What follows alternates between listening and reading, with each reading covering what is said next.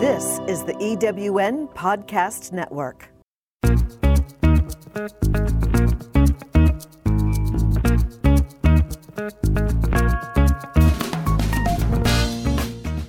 Welcome to Late Boomers, our podcast guide to creating your third act with style, power, and impact. Hi, I'm Kathy Worthington. And I'm Mary Elkins. Join us as we bring you conversations with successful entrepreneurs, entertainers, and people with vision who are making a difference in the world. Everyone has a story, and we'll take you along for the ride on each interview, recounting the journey our guests have taken to get where they are, inspiring you to create your own path to success. Let's get started. Hi, I'm Kathy Worthington. Welcome to Late Boomers. Today, our special guest is Myron Welik, a veteran sales expert and entrepreneur who has sold his products on the Home Shopping Network, brokered partnership deals with major brands such as Heidi Klum and New Balance, the New England Patriots, Lacoste, Sesame Street, Radio City Music Hall, and more. And I'm Mary Elkins. Myron is the author of The Jackhammer Effect, How to Break Down Doors and Make Business Deals Happen for People Who Believe They Can't. He hosts the podcast, The Jackhammer Effect. He's a popular speaker and also brokers multi-million-dollar real estate deals. Welcome, Myron. Oh, thank you, guys. I'm so happy to be here. Thank you very much. We're happy to have you. Yes, we are. Yep. You've been in business for 40 years. So please tell us about your background and your journey and how you came to find your life's work. Well, I ran a business, apparel business for about 20 years, started in my late 20s, built it from zero to over 20 million. But I guess part of my lesson in life or my journey was that it was not meant to be beyond that. And I lost that business. That was in 2002, and it was a very tough, destructive bankruptcy that kind of left me with a lot of catastrophic self-doubt and depression. And I actually wrote a brief article about it. I called Starbucks Orphans, and I had it published by a local newspaper because I kind of believe that whether it's Starbucks or any coffee shop, when you're not feeling great about yourself and you want to be anonymous or you want to talk to people and you want to stay there forever, a coffee shop was a great place to do that. So I could either become invisible or start talking to people and no one would bother me and you kind of milk the coffee forever. So that's why I called it Starbucks Orphans, because I felt like an orphan. So it was appropriate. And it really left me devastated, not just obviously financially, but emotionally, and it hit me a lot harder than I ever thought it would. And I really hit rock bottom. There's no question. It took me 16 years, literally 16 years to come back. But my badass superpower is that I'm a jackhammer. And I know that. As a jackhammer, as the metaphor implies, you don't have to be in real estate. It's a machine used in real estate to dig holes where nothing else works. And it keeps going until it succeeds. Well, it's a great metaphor for life, of course, right? It's something that never stops. It keeps going. And someone called me a couple of years ago a jackhammer, and that's what kept me going. The other thing that kept me going was that I was forever young. All this happened in my late 50s and early 60s. It wasn't until 68, when I was 68, 67, 68, where I kind of reinvented myself. And I think my secret was two things. One is that I stayed young, meaning that people that are younger have only to go up, and they have to go out. They have to search. They have to find. They're beginning their journey. They're the early parts of their journey. So what I've learned in hindsight, it took me 17 years to learn this, or 18 years to learn this, by the way, in my journey, that how I survived, and it was a real, very bad time for me, my worst time in my life. But how I survived is that for some reason, even though I never felt like getting out of bed, I got out of bed, I kept going, I never stopped. So that's my parallel to, and my metaphor to being young. It wasn't consciously done. I wish it was. I'm not that good, but subconsciously I realize now that was my superpower, that I kept going. It wasn't going to be the end for me. So then about 2018, it took me 16 years. By chance in my networking, I met a young gentleman, 35 years old, starting a real estate business, and he was somewhere where he wasn't supposed to be. I was somewhere where I was supposed to be. Some people say somebody sent us both to meet. Who knows? It makes for a good movie, perhaps. But we did meet. We became friends, and more importantly, at that time, he could use my skills, which was finding money. He needed money to grow. His business was starting; it was exploding, and he needed dollars in real estate to grow. I found him over 10 million in private funding. And then one day we went looking for what's called in real estate an off-market property, which means an apartment building that's not listed on the general real estate docs or forums, MLS or Remax, whatever it's called. And he taught me how to find it. I asked him if he needed help, and he did, because like any entrepreneur growing their business, you can't do everything on your own continuously successfully. You definitely need, if you're smart, you need to delegate and find the right people. Otherwise, you're going to go nowhere fast. I did. I found him one, two. I'm remunerated. I asked him, maybe you'll hire me. He said, you don't want me ever to hire you, Myron, because you go as far as you can go. If I hire you, you're limited. One of the best advices he ever gave me. And after I started with him, then I realized I could do the same thing for many investors, obviously. So today, fast forward just 2.5 years, literally from 68 to 70, where I am today, I have over 60 investors, generated over $35 million of property acquisitions for my investors. I don't own any property. I find them off-market properties that are multiplexes, which is apartment buildings, because a lot of them just don't have the time to look. And the good thing about real estate is they only buy it if it makes sense. And you also only get paid when a deal's made, okay? So it becomes a win-win scenario. But I'm very good at it because it needed all my skills, which being a jackhammer, resourceful, creative. And I might add, I had no experience in real estate before. I just jumped into it. Well, I have to ask you, why are you called the jackhammer? And tell us what that means. And also, Sure. some people have called you a searching machine. So explain Yeah. further. Well, like the machine is, a jackhammer is you bring a jackhammer where you conclude in construction, particularly anywhere in the world, that the current machinery you have is not sufficient to do the job you need, to be right to the point. So you bring in what's called, it's an English acronym, but it's known universally all over the world as a jackhammer. And what that machine does, it's like a big torpedo into the ground, and it keeps digging and digging and digging until it's successful. So which means it kind of like the metaphor, it never gives up. It perseveres, where the other machinery you have is insufficient to do the job.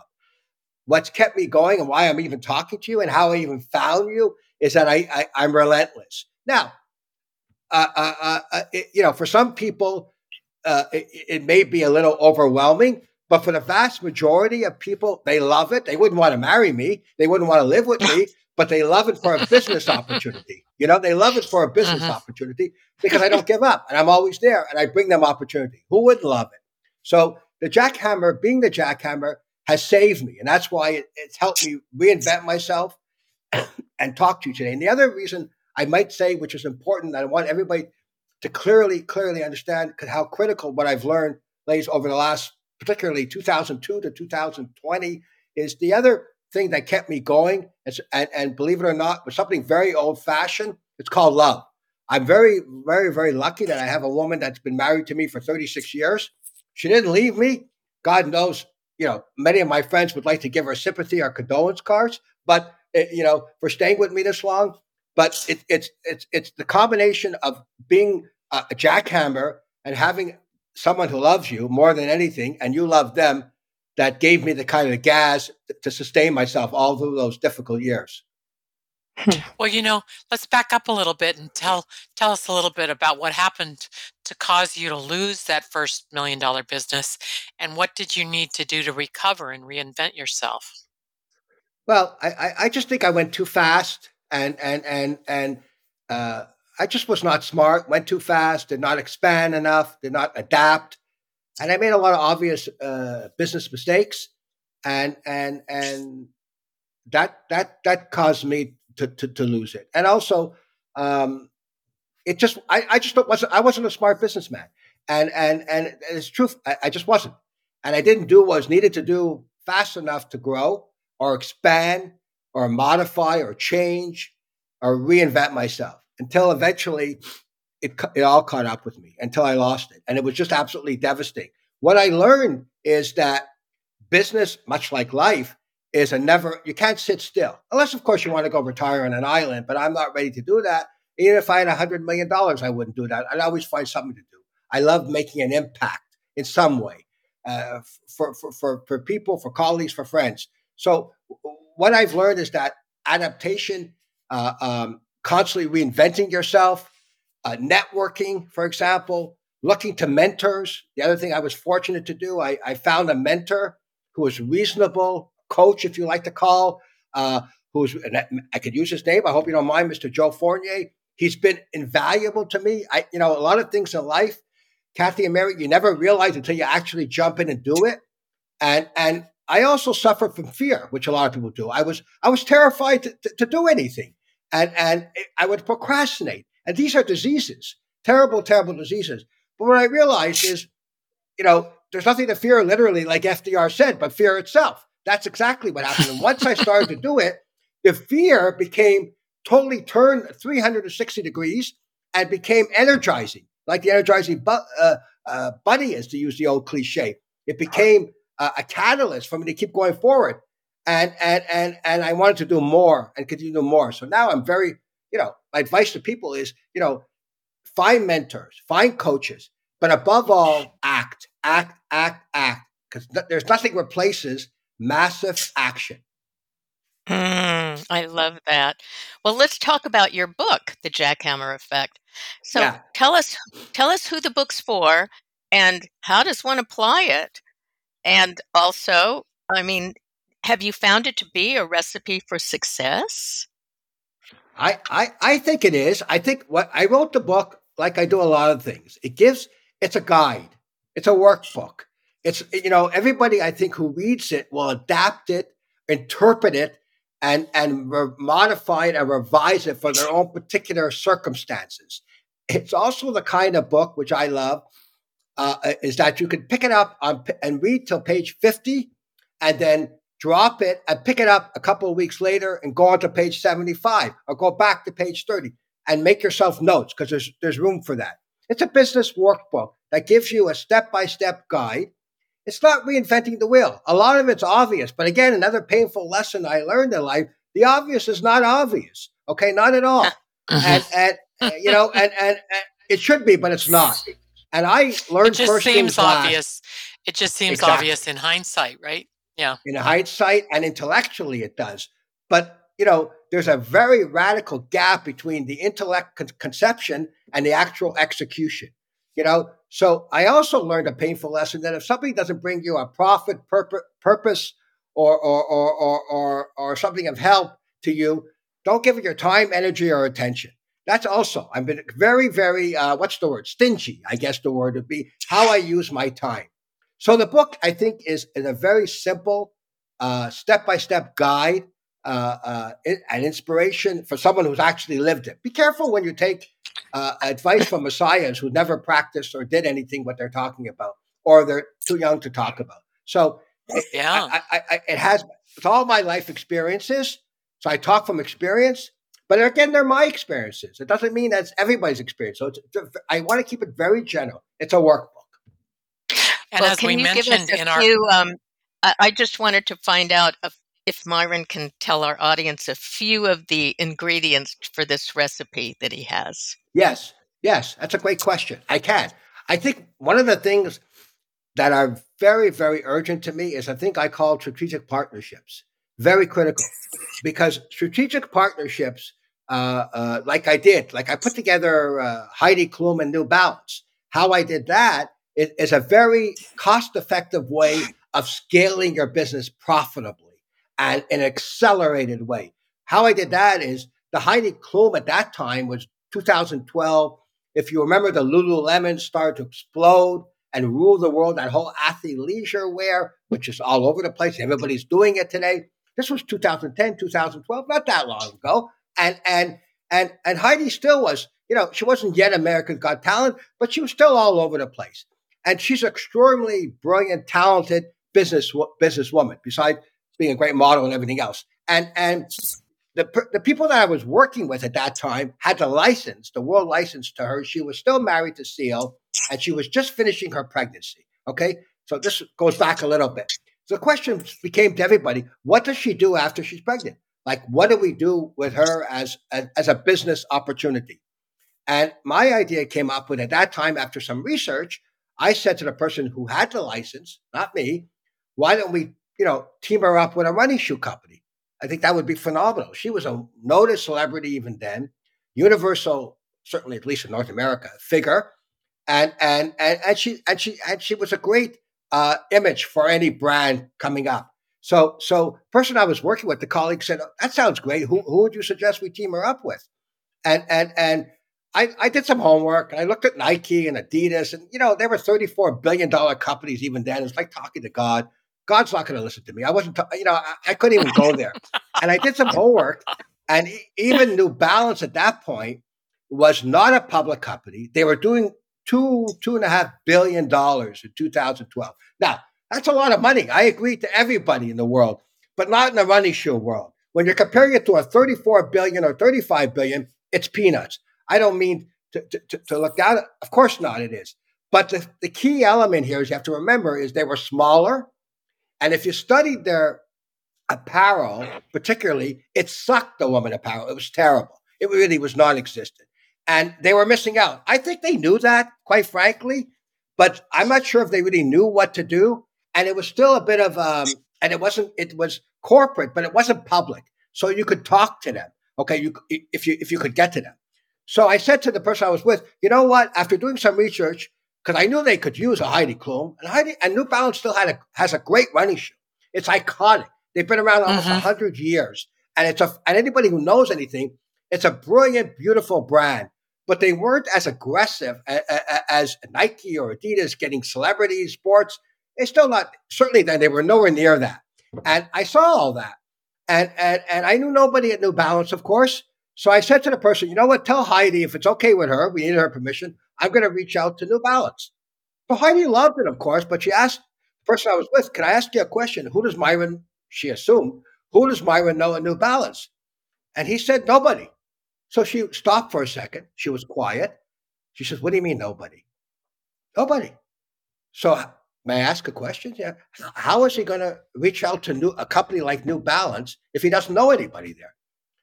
He said, leave it to Myron. I think he'll find a way. And she said, okay, if he could do it, fabulous. A year later, we did it.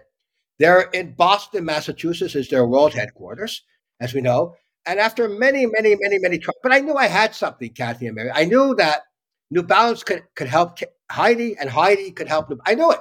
They got to be really very short-sighted and blind from a business perspective not to see it. They saw the opportunity, of course. And it revolutionized their brand from a woman's perspective, as a woman's, which they needed to capture that customer. It was an opportunity. Yeah, I was going to ask you, is New Balance the only, or at the time, was New Balance the only brand that had a woman representing it to the public?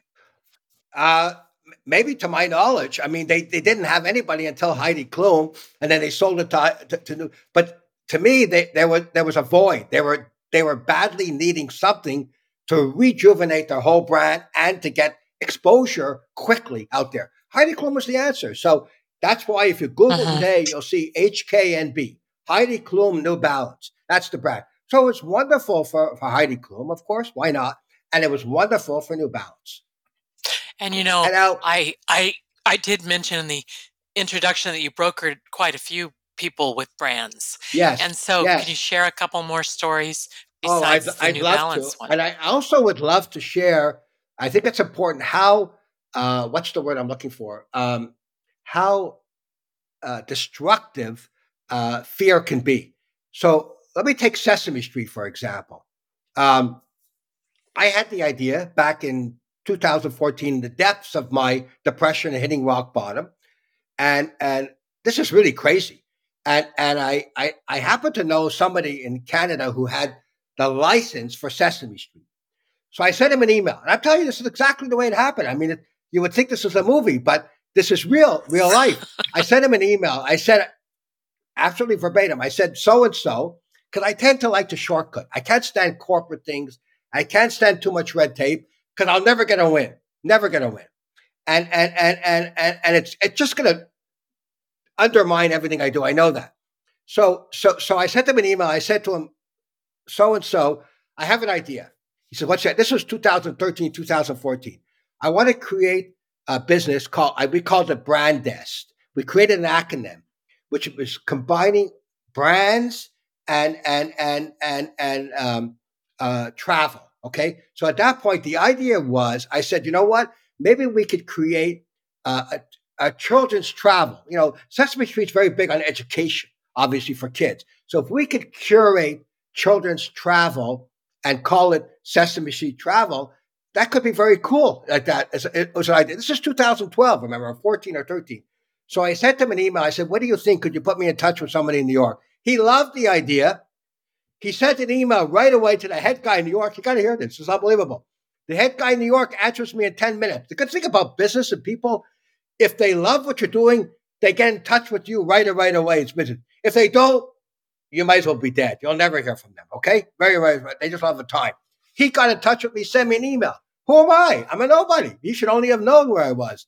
And he said to me, Myron, I love it. Brilliant idea. This is the head guy in New York City of Sesame Street. And he says, I love the idea. What's next? When do you want to come to New York? Oh, my God. You ever hear the expression, be careful what you wish for? So he said, I really wasn't ready. I wasn't ready. So I start to panic. And I didn't know what to do.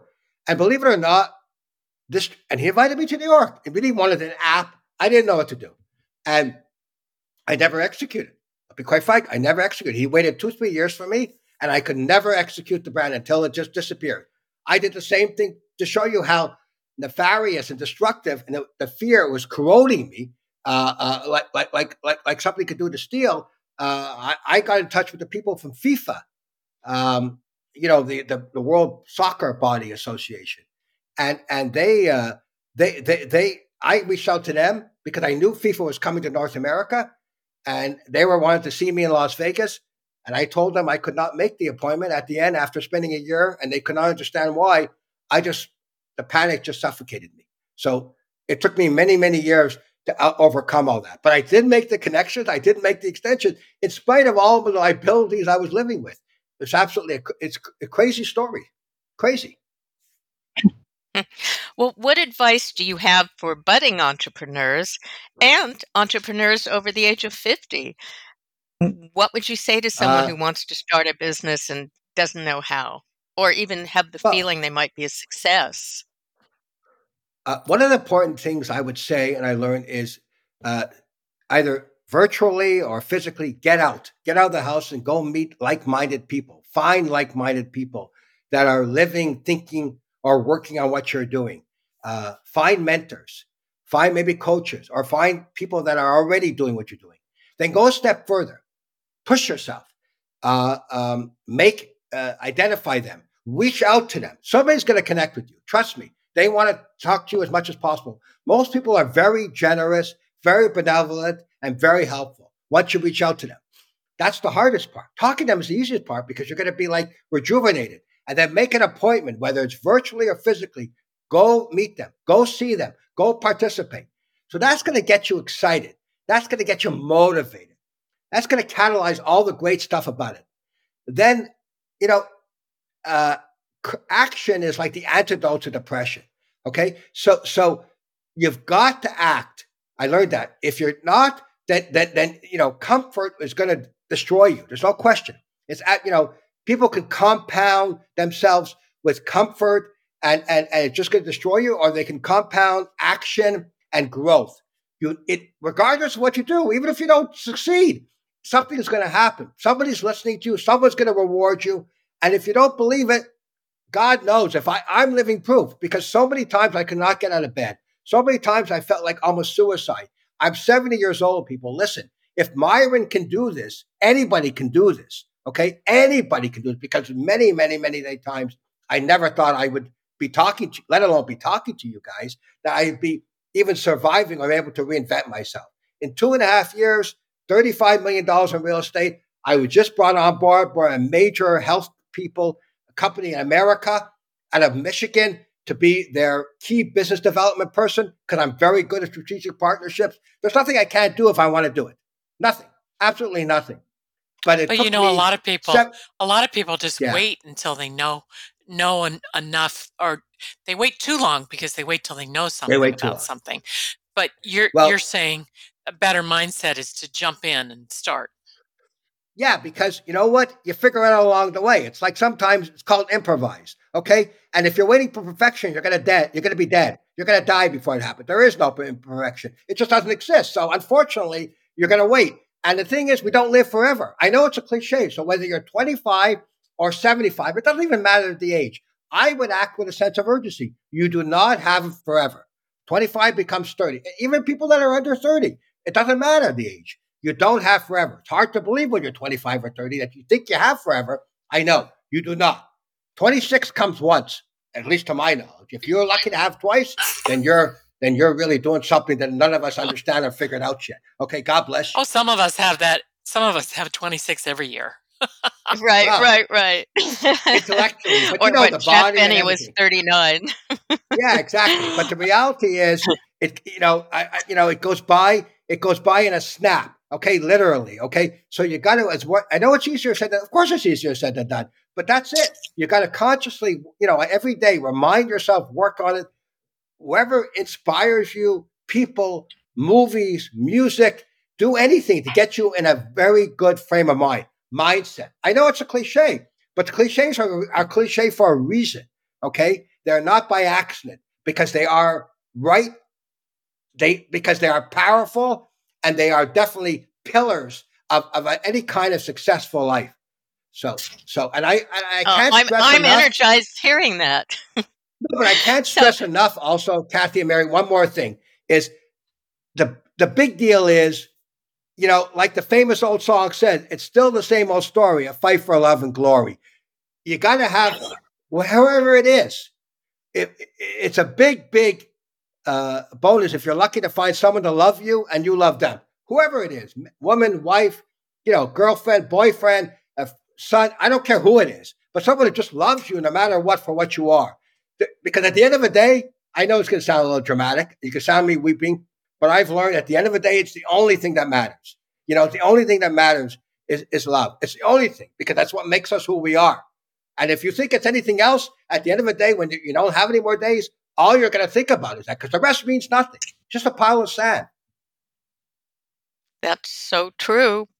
That's just Well, my opinion. Myron, how do people recognize and identify opportunities, and how do you help people uncover them?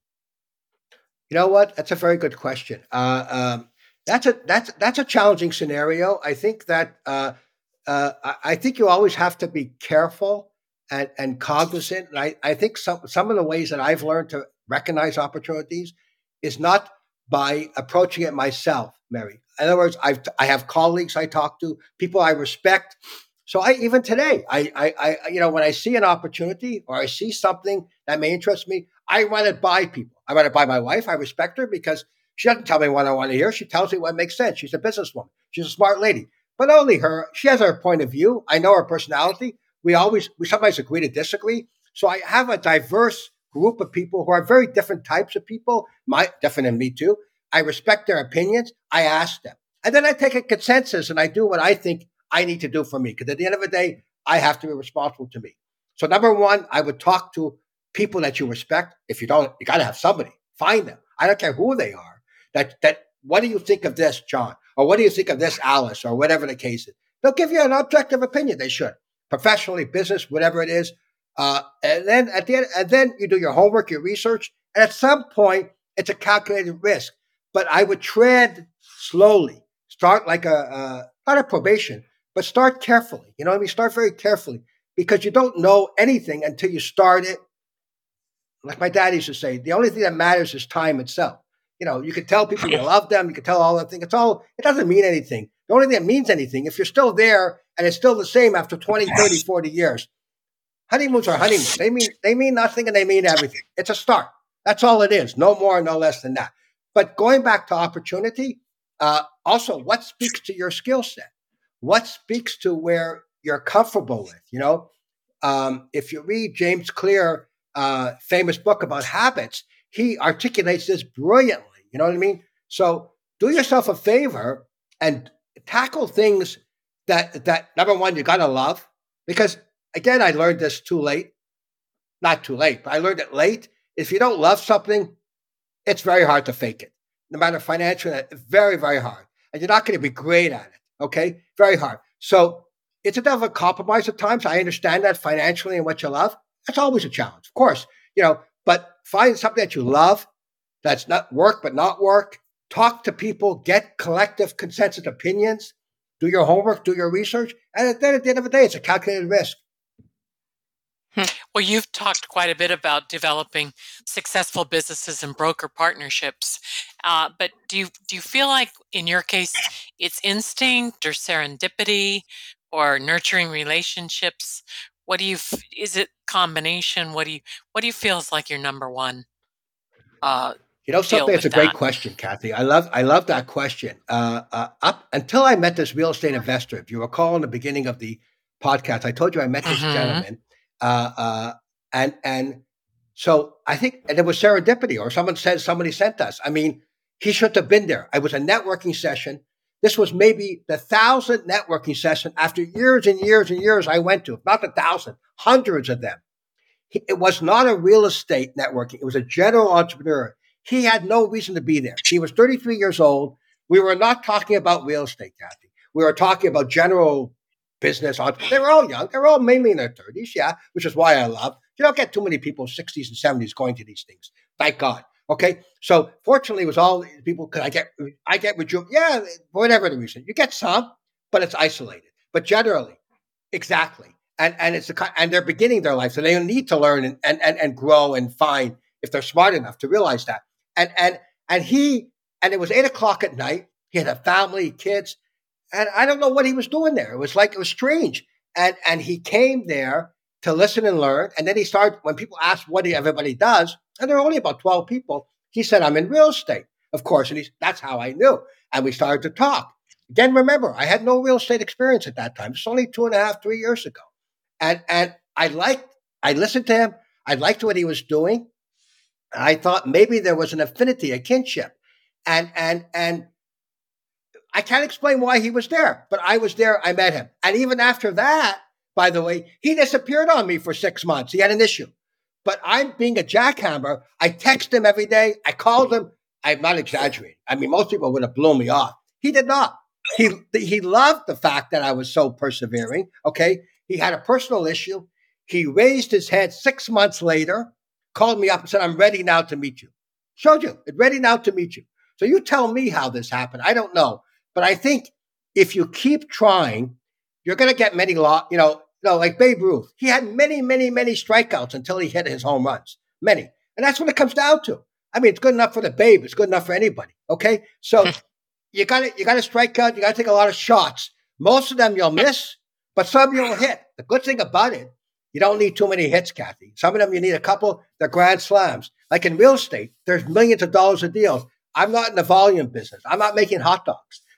Or hamburgers. Like I'm not McDonald's. So I don't need to do 1,000 deals a year. I need to do it. I need to do X amount small, but I need to make hundreds of calls to do those. I know that. That's okay. That's the way it is. I'm aware of that. You have to understand that. Unless you're Tony Robbins, maybe it doesn't matter. But I'm not Tony Robbins. And most of us are not. And I don't think I'll ever will be. God bless Tony Robbins. Okay? We're different people. And he deserves it. So I can't open doors like that. Whoa, that's great. You were kind of stepping out of your box when you met him and talked to him. So how does an already successful company step out of the box?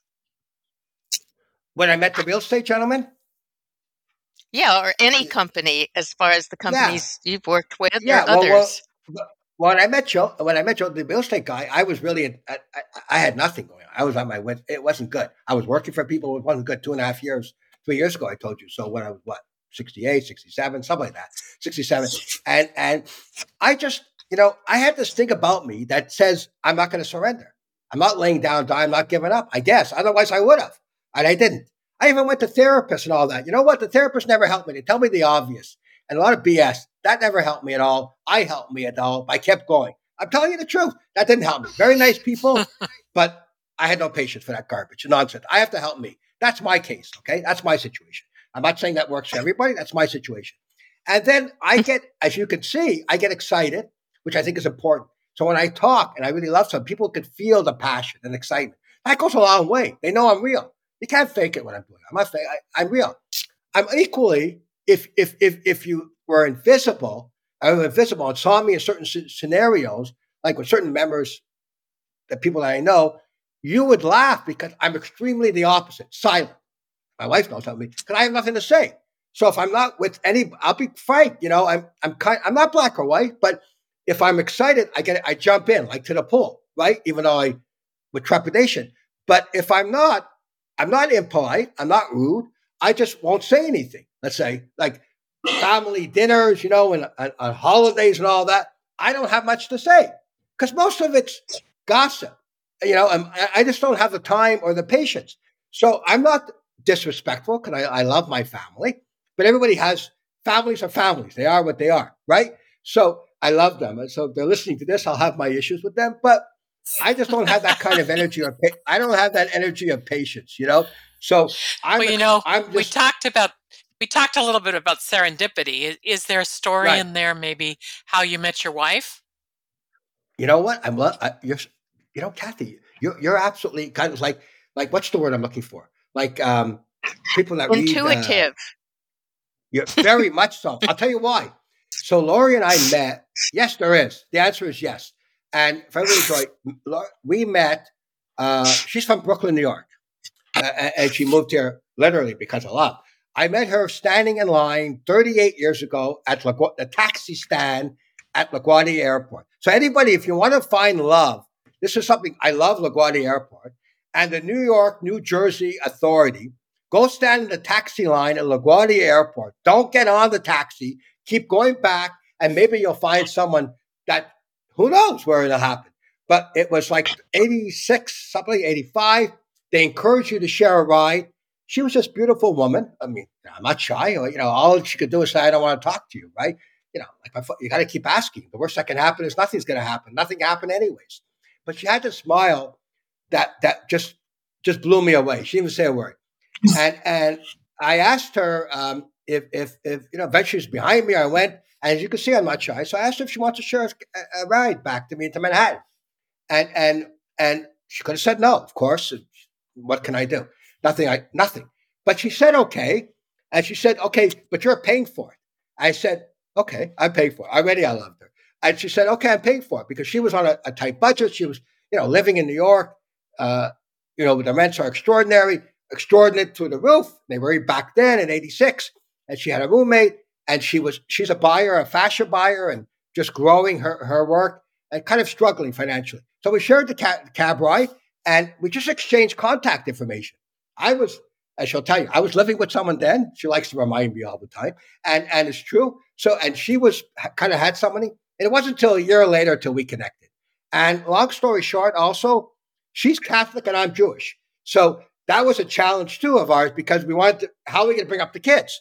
So back and forth. And she's extraordinary. She compromised and she said, okay, we'll bring them up Jewish. She didn't convert. I didn't care.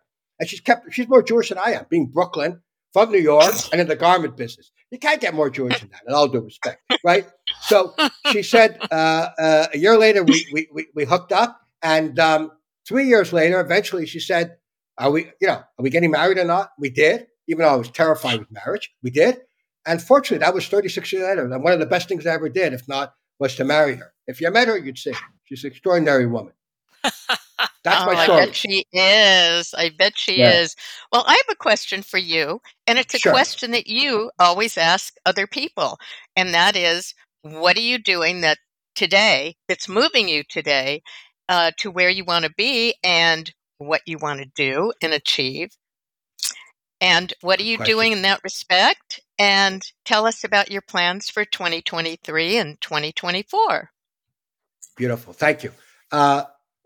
First of all, to keep me energized and inspired every morning. I read a bunch of newsletters. I read the Wall Street Journal online every day. Believe it or not, I just leaf through it. So I do a lot of reading in the morning. Personal reading, some inspirational, some newsletters. I find that valuable. Okay, for me personally, maybe a half an hour. That's it every morning. And I also, I might add, equally important to all my so-called business endeavors and everything, I reinvented myself physically, exercise, diet, all that's important. I cannot stress how important, especially when you're aging for obvious reasons. It's extraordinarily important. Um, I'm also constantly networking.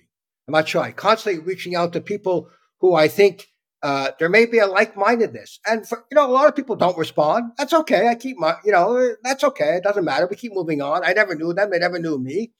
Uh, but some people do, and I keep reaching out. I keep connecting. I can't afford. There's a thing I believe: shyness costs you money. You can't afford to be shy in life, or it costs you your dream. Because accountants could be shy. No disrespect to accountants, but they could be shy. But because they can. But most of us cannot afford to be shy. So I reach out to a lot of people, Kathy and Mary, and I basically reach out to them for advice, for inspiration, to share ideas, to share what we're doing. So that's led to contacts. My work I'm going to be doing for this healthcare company is a direct result. I became very close friends with a gentleman, my mentor and coach, Joe Fournier, who's now the CFO, by reaching out to him in another company. And he's in Salt Lake City, and we became tremendous friends.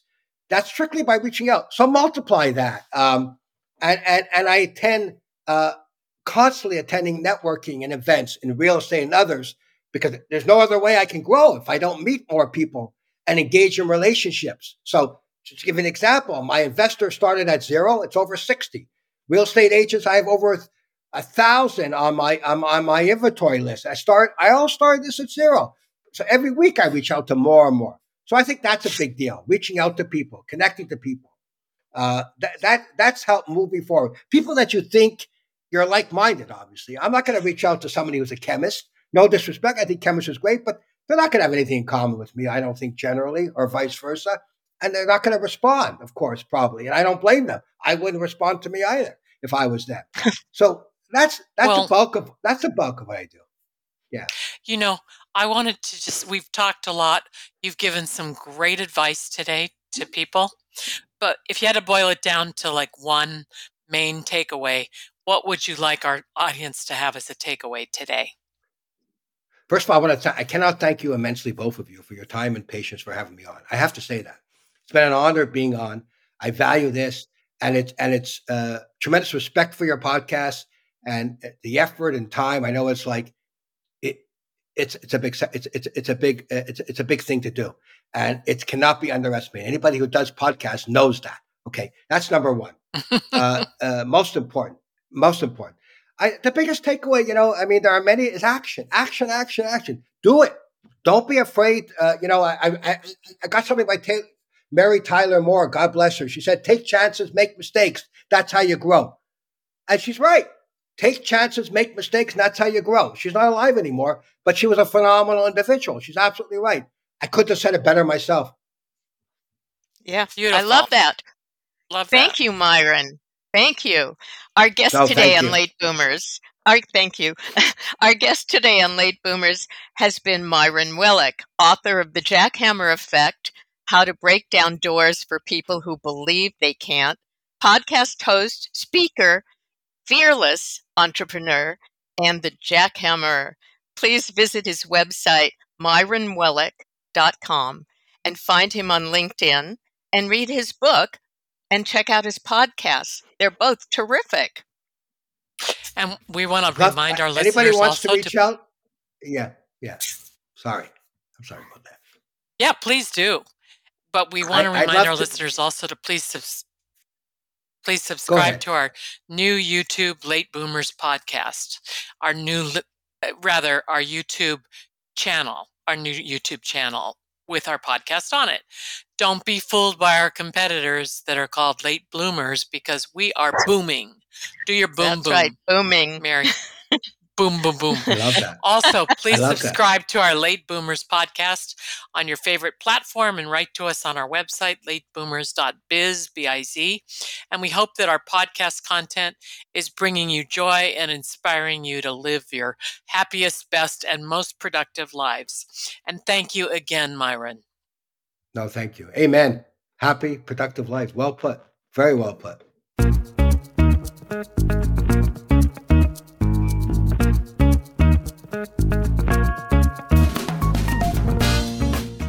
Thank you for joining us on Late Boomers, the podcast that is your guide to creating a third act with style, power, and impact.